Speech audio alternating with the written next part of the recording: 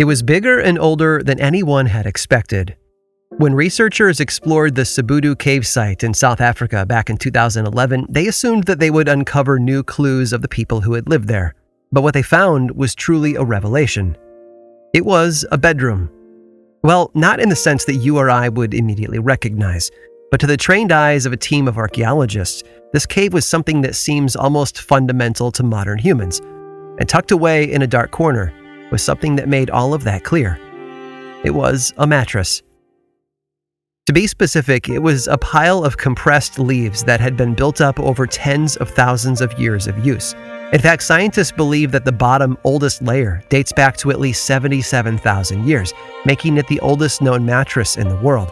And it was apparently large enough for an entire family to sleep on, something that was essential for warmth and safety. Sleep is essential to our survival. Without rest, our bodies can't repair themselves. A solid night of sleep can help us think better, remember more, and perform better on tests. It helps athletes move faster and have better reaction times, and it helps fight off depression and anxiety. Honestly, I don't know a single person who doesn't agree that sleep is the best thing ever. But it's also when we are the most vulnerable. We might not sleep on a clan-sized mattress anymore, but we lock our homes, close our windows, and hope that our sleep will be uninterrupted. But that doesn't mean that we'll always get what we want, because not all threats come from the outside world. In the realm of sleep and dreams and internal forces, sometimes the most frightening disturbances can come from within us. Visions that startle us awake, or experiences that are too disturbing to allow us a good night's rest. We're told that it's all a figment of our imagination, but most of us have wrestled with a horrifying question once or twice before. What happens if our nightmares become reality? I'm Aaron Mahnke, and this is Lore.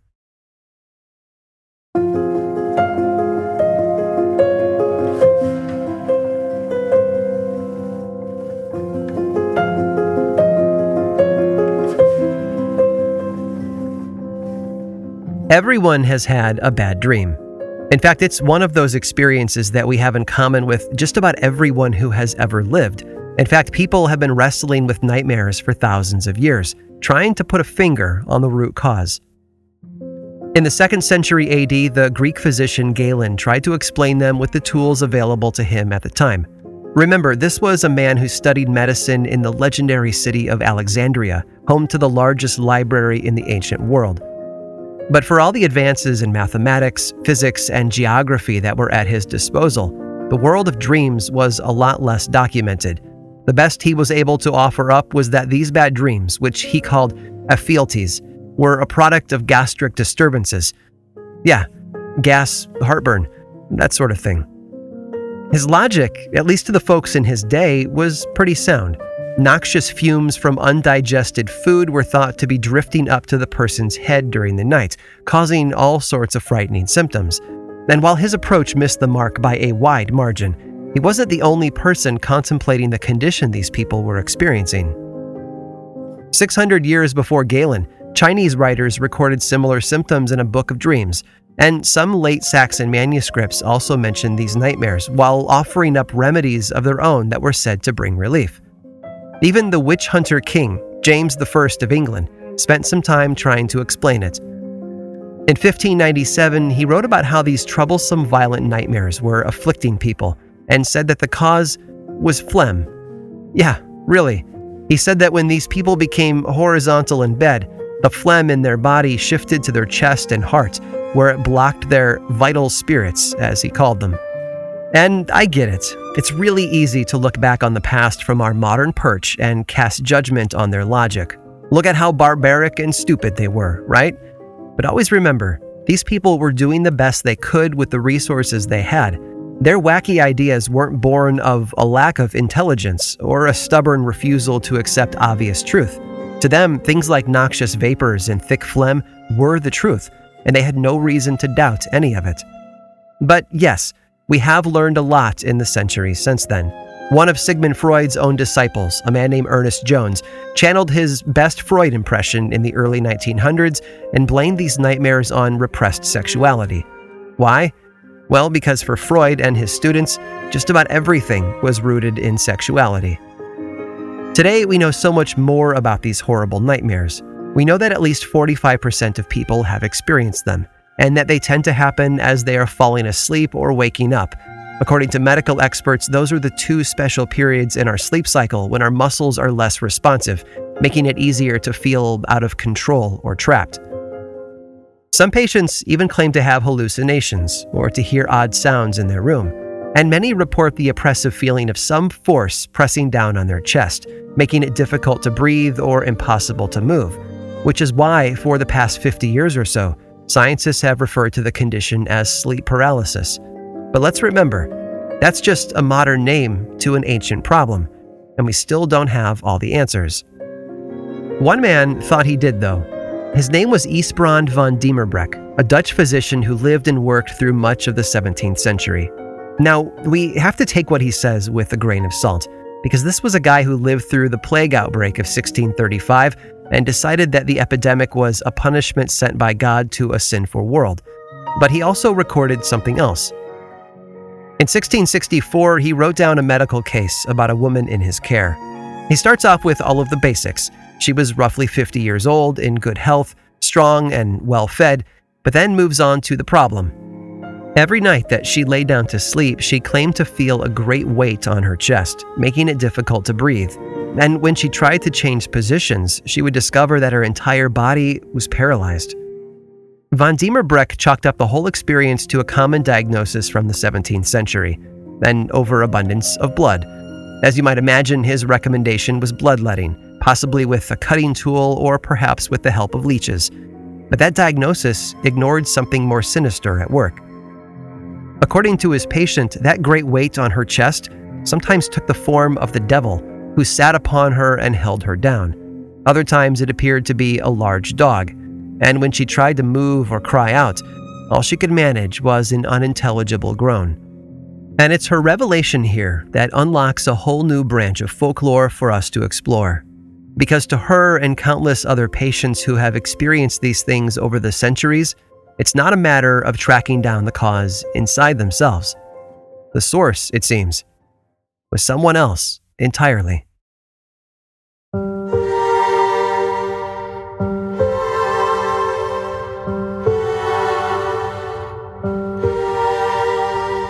It's a word that everyone knows, and yet very few truly understand. Nightmare. That simple, throwaway term for weird dreams filled with frightening or stressful situations. We see it in pop culture with films like A Nightmare on Elm Street or The Nightmare Before Christmas, and we reference it in everyday life by referring to bad people or situations as a total nightmare. But the true roots of the word reveal something darker. It first appears in print around the year 1300. At its inception, though, it had a very specific meaning. A nightmare was an evil female spirit that attacked men in their sleep, making them feel trapped and suffocated. It was, in fact, the first term for what we now refer to as sleep paralysis. But it gets darker. A nightmare, when you break it down, is a mare that happens at night. And mare is a word with a pretty consistent meaning across all sorts of cultures. The German mar means incubus or demon. The Old Norse word mara means the same thing, as does the Serbian mora and the Czech word mura. Everywhere you look, the word is there, and the meaning is the same. A nightmare, in its original sense, was the visitation of a demonic force on a sleeping person. And even without that common terminology, it's an idea that can be found all around the world. The Inuit of Canada refer to it as ukumangernik, while the Japanese call it kanashibari, a word that literally means to tie with an iron rope. Travel the world and you'll find it everywhere. Cambodia, Vietnam, Nigeria, Egypt, you name it. The idea of a nightmare as an evil spiritual creature is just about universal. But one great place to look is Portugal. There, they have a very specific and very memorable bit of folklore about it. It's called the Pisadeira, and can best be described by telling you a quick story. In the tale, a tiny little man wearing a red cap on his head somehow climbs through the keyhole in a person's bedroom door. Once inside, he climbs on top of the sleeper, and forces them to have frightening dreams, placing his hands over their mouth to prevent screaming. By the time the Portuguese fleet arrived to colonize South America in the year 1500, the legend of the red-capped demon was already widespread, so naturally they brought those stories with them.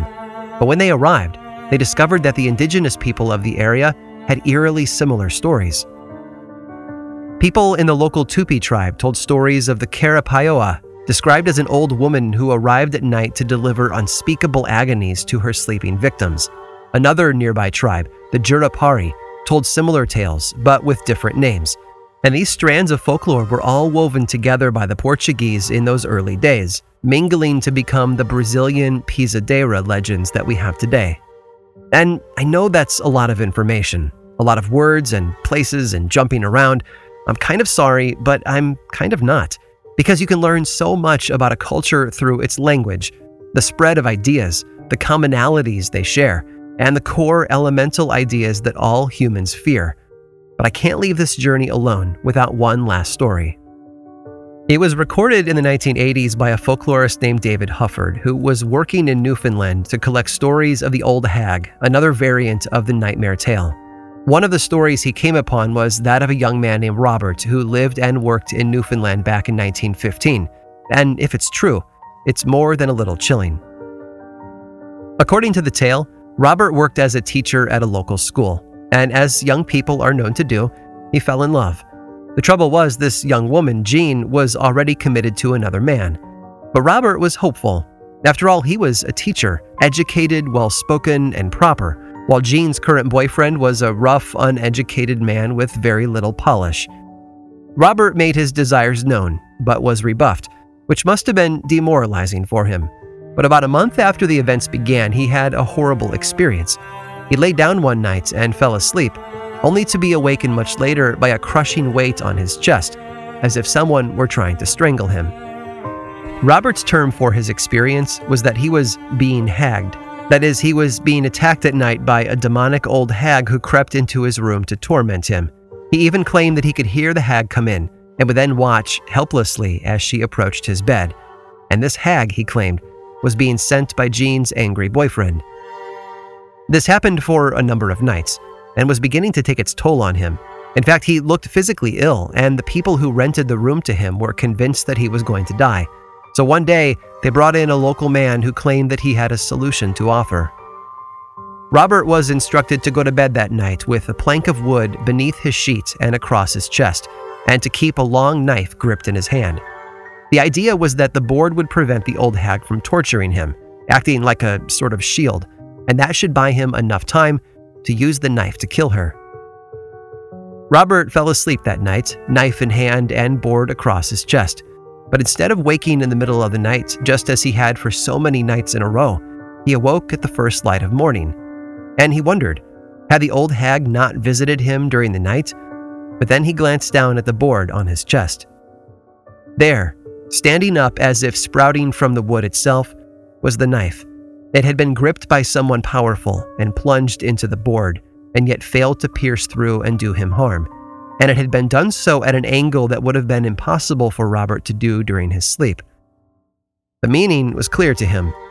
The old hag had indeed paid him a visit, but upon finding the knife in his hands, she had chosen to try stabbing him over her usual methods of torture. Had it not been for the board on his chest, he surely would have been killed.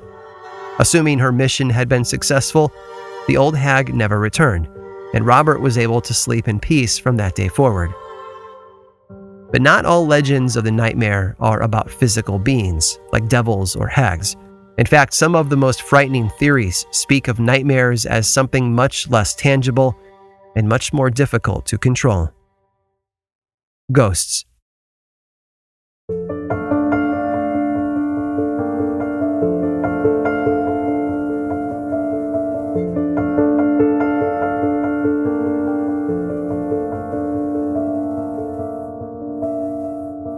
Catherine's husband Henry had a tendency to switch sides. At least that's what everyone around him liked to observe. She was his third wife, after all, which told them that he was a wanderer, regardless of the fact that his first two wives had passed away. But Henry also switched sides politically. Despite being a staunch supporter of the king, he changed his allegiance at the beginning of the English Civil War to fall in line with Catherine's family ties to Cromwell and the parliamentarians. Sure, he also did it to prevent harm from falling on his household, but gossiping strangers often miss nuance, don't they? And most importantly to those around him, he had left his faith behind. Switching sides in politics might be something they could work through, but abandoning God? That was an invitation for disaster as far as they were concerned. And looking back, it's amazing how right they were. Catherine and Henry lived on his family estate in the Welsh county of Glamorgan, down on the southern tip near Cardiff. But at the onset of the English Civil War and Henry's change of support to the side opposed to the monarchy, he headed off to war, leaving Catherine and their younger children behind. But while he was away, something happened that was so terrifying that it caught the ear of writer and theologian Richard Baxter. What we know about the events in Catherine's home come to us from Baxter's records. It turns out he was so curious about it all that he sent letters all over the county looking for first-hand information to help him build a better picture of the story. What we have today is all thanks to his obsessive detective work. One night, after a long day of managing the household and everything that entailed, Catherine retired to her bedroom for some sleep. After extinguishing the candles and climbing into bed, the silence was broken by what Baxter described as a great noise, much like the sound of a whirlwind, and a violent banging of the doors or walls, as if the whole house were falling to pieces. And then, out of the darkness, the figure of Catherine's husband Henry appeared. "Should I come to bed?" he asked her. But Catherine was certain that Henry was hundreds of miles away in Ireland, serving with the parliamentarian forces there, so she shook her head. "You are not my husband, so no, you may not come into this bed." In response, the figure was said to have wailed in anger at her. "What?" he cried. "Not the husband of thy bosom?" But still, Catherine denied him what he wanted. Now, while the figure seemed unable to climb into the bed without her permission, it did continue to disturb the peace of the household. So one of Catherine's servants bundled up and rushed out of the house to fetch the local minister for help. Not long after, that minister arrived with 4 other members of the clergy, and they set up a prayer vigil throughout the rest of the night. And it seems to have worked. The following night, though, after Catherine had fallen asleep, the disturbances returned.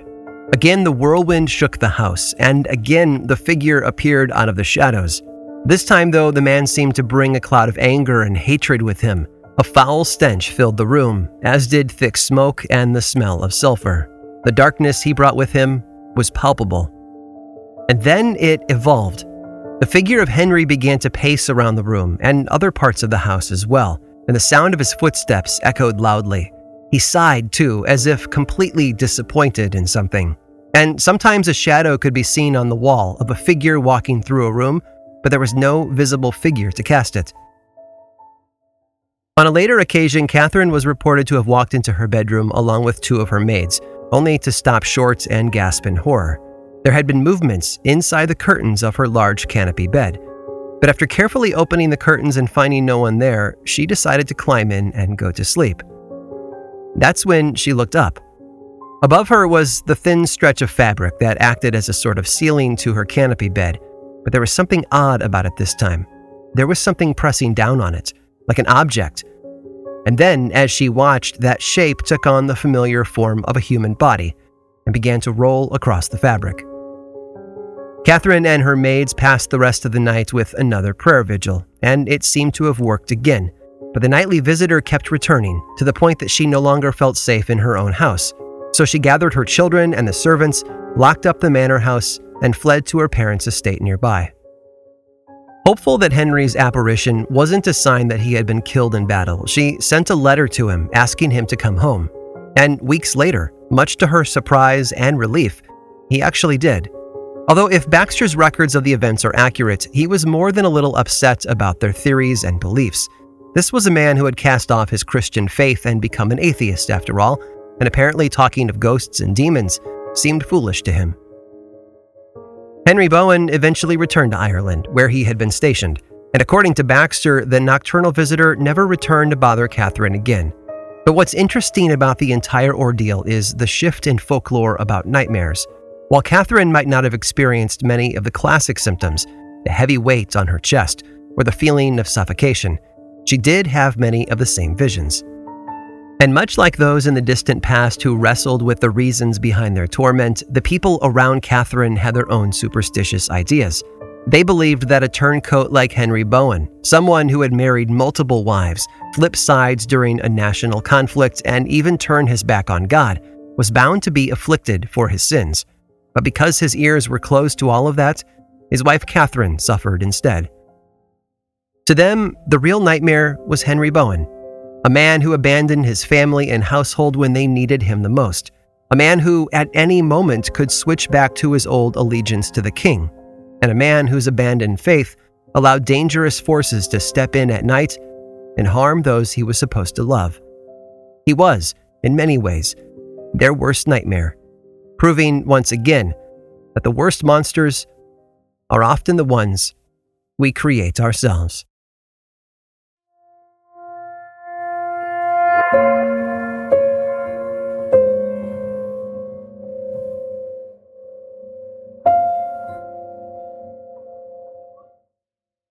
Nightmares are real.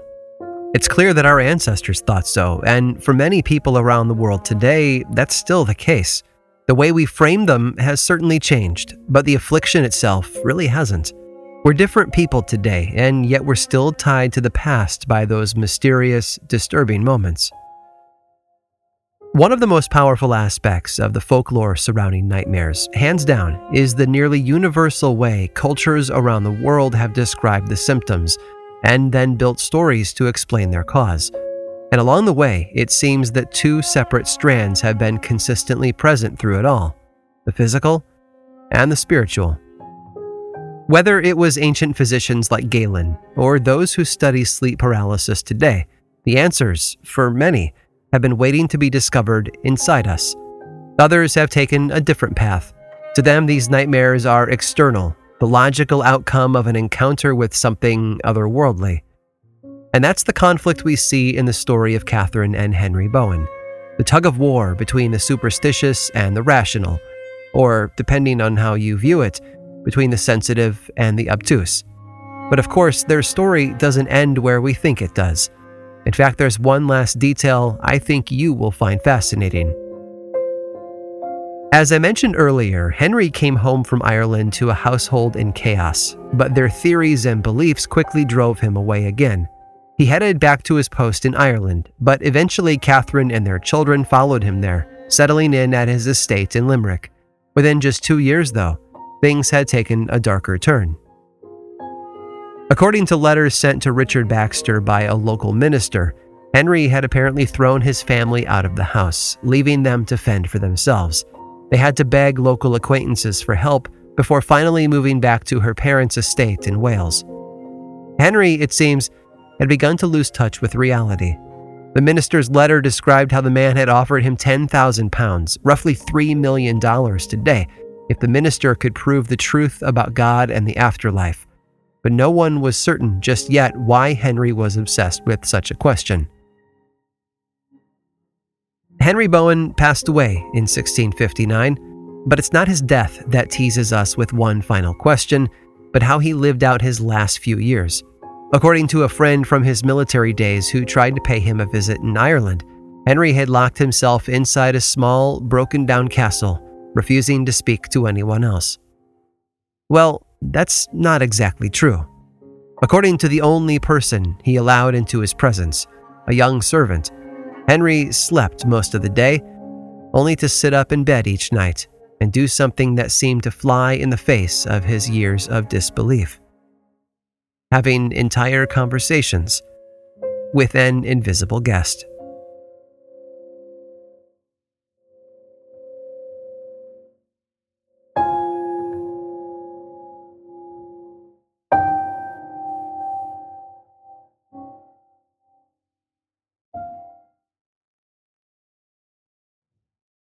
From our modern perspective, it's easy to dismiss the old stories about where sleep paralysis comes from. But despite that, there are still a few historical events worth exploring, because they seem to defy logic and leave us with more questions than answers. Stick around after this brief sponsor break to hear one last chilling tale. This episode of Lore is made possible by June's Journey. Escape to a bygone age of mystery, danger, and romance as you immerse yourself in the world of June's Journey, a hidden object mystery mobile game that puts your detective skills to the test.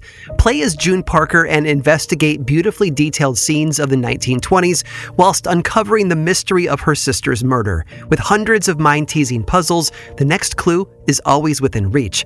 Collect scraps of information to fill your photo album and learn more about each character. Plus, you can chat and play with or against other players by joining a detective club. You'll even get the chance to play in a detective league to put your skills to the test. I'm willing to bet that, like me, you work crazy hours and are desperately in need of easy ways to relax. I love that I can open up June's Journey and dig in for a little while, searching for hidden objects, fine-tuning my sense of observation, and enjoying the gorgeous artwork are all so helpful in letting me unwind. Mystery, danger, and romance. Where will each new chapter take you? Relax and lose yourself in this captivating quest of mystery, murder, and romance. Can you crack the case? Download June's Journey for free today on iOS and Android.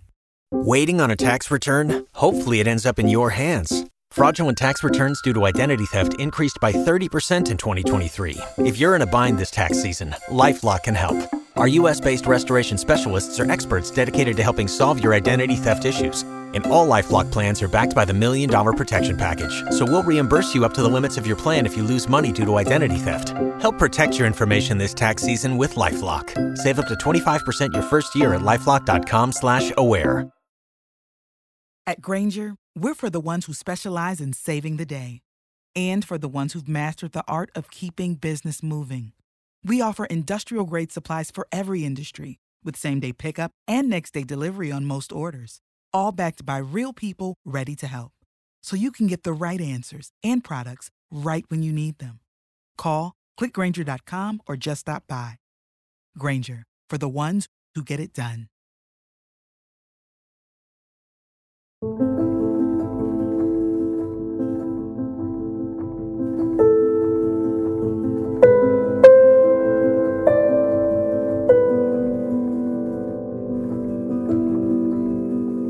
Stephen of Hoyland was more than just a wealthy English citizen in 1170. He was a knight. To a lot of people, he was the epitome of success and courage, and yet he had a problem that few people would have believed. He was having bad dreams. Well, calling them bad dreams might take a bit of their power away. These were waking dreams in which he would open his eyes to discover that he could no longer move his body, and that a feeling of suffocation and oppression was weighing down on his chest. And these nightmares had been afflicting him off and on for over 30 years. Of course, he sought out the best in medical advice, and he was willing to pay them handsomely if they could solve his problem. Although this was a century and a half before the word nightmare would be coined, his physicians diagnosed him with a condition that would sound very familiar to us, known as ephialtes. It's a Greek word that means the same as the Latin incubus, but is also translated as the crusher. And that certainly lined up with his experiences, except that giving it a name didn't make it go away. In fact, he was told that it was common and that there was nothing to be done about it. So every night, Stephen went to sleep fearful of what would happen, and his servants were forced to sleep nearby in case the good knight needed their assistance. If he had an attack, his hope was that his whimpering and low moans would wake them up, and that they could throw off his invisible attacker. At first, he asked them to physically take him out of bed and to place him in a chair or prop him up in a standing position. But when those ideas failed to do the trick, he let them get more violent with him, instructing them to grip his head by the hair and shake it violently around. And as rough as that sounded, it was the only thing that could end the nightmare. Stephen, though, was experiencing more than just sensations. He was seeing things. One night, he opened his eyes to find a small creature standing beside his bed. He described it as a dwarf, a small, strange, human-like creature that ran around the room and circled his bed menacingly. He could even see it flexing its tiny fingers, as if getting ready to choke him yet again. In desperation, Stephen cried out a prayer to the Archbishop of Canterbury, Thomas Becket, who had been living in exile in Rome for a number of years. And it worked. But his relief was temporary. And it was something else, too. It was confirmation to Stephen that his problem was not a simple physical illness like his doctors assumed. This was a spiritual matter. The suffocating experiences returned soon enough, and more prayers were offered up to stop them. Sometimes it worked, sometimes it failed. And then Stephen heard news that caused a small spark of hope to ignite in his chest. Archbishop Thomas Becket had been murdered by supporters of the king, giving him a martyr's death. And no, he wasn't happy about the man's death, but he did see a silver lining in it. Because if prayers to Becket had been effective when the man was alive, how much more powerful would prayers be to a Christian martyr? So Stephen called his servants and ordered preparations for a large mass to be held in the archbishop's honor. And it worked. After the celebratory mass was over, Stephen claimed that his nightly afflictions and the visitations by that mysterious, abusive creature had finally been brought to an end. After 3 decades of torment, I have to imagine the old knight was more than a little relieved. Armed with a new lesson and a message of hope, Stephen changed his life from that day forward. He set aside his wealth and fine clothing in favor of plain garments, and then he took to the road, traveling the countryside to expose the foolishness of the physicians who had failed him all those years. And look, I get it. Belief in some supernatural creature that attacks us in the night isn't something a lot of people will get on board with. I'm not even sure it's worth debating about. But to Stephen, this was real. And even more importantly, it was confirmed by his efforts to find relief in the spiritual world. If seeing truly is believing, then Stephen of Hoyland had all the proof he needed.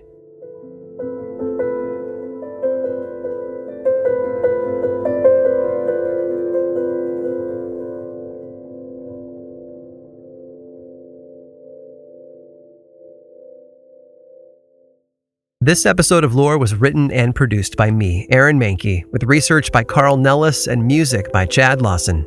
Lore is much more than just a podcast. There is a book series available in bookstores and online, and 2 seasons of the television show on Amazon Prime Video. Check them both out if you want more lore in your life. I also make 2 other podcasts, Aaron Mahnke's Cabinet of Curiosities and Unobscured, and I think you'd enjoy both. Each one explores other areas of our dark history, ranging from bite-sized episodes to season-long dives into a single topic. And you can learn more about both of those shows and everything else going on over in one central place, grimandmild.com. And you can also follow the show on Twitter, Facebook, and Instagram. Just search for Lore Podcast, all one word, and then click that follow button. And when you do, say hi. I like it when people say hi. And as always, thanks for listening.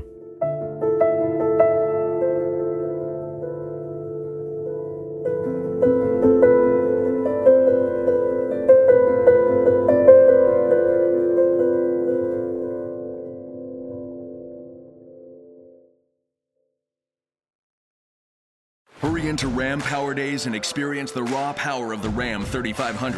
With available best-in-class torque and towing among 350 3500 pickups when properly equipped. Strap yourself in for one powerful ride in the Ram TRX. With the most horsepower of any gas pickup ever built. Or the Ram 1500, awarded #1 in driver appeal among light-duty pickups by J.D. Power 3 years in a row. Hurry into Ram Power Days going on now. For J.D. Power 2022 U.S. award information, visit jdpower.com/awards. At Grainger, we're for the ones who specialize in saving the day and for the ones who've mastered the art of keeping business moving. We offer industrial-grade supplies for every industry with same-day pickup and next-day delivery on most orders, all backed by real people ready to help. So you can get the right answers and products right when you need them. Call, click Grainger.com, or just stop by. Grainger, for the ones who get it done.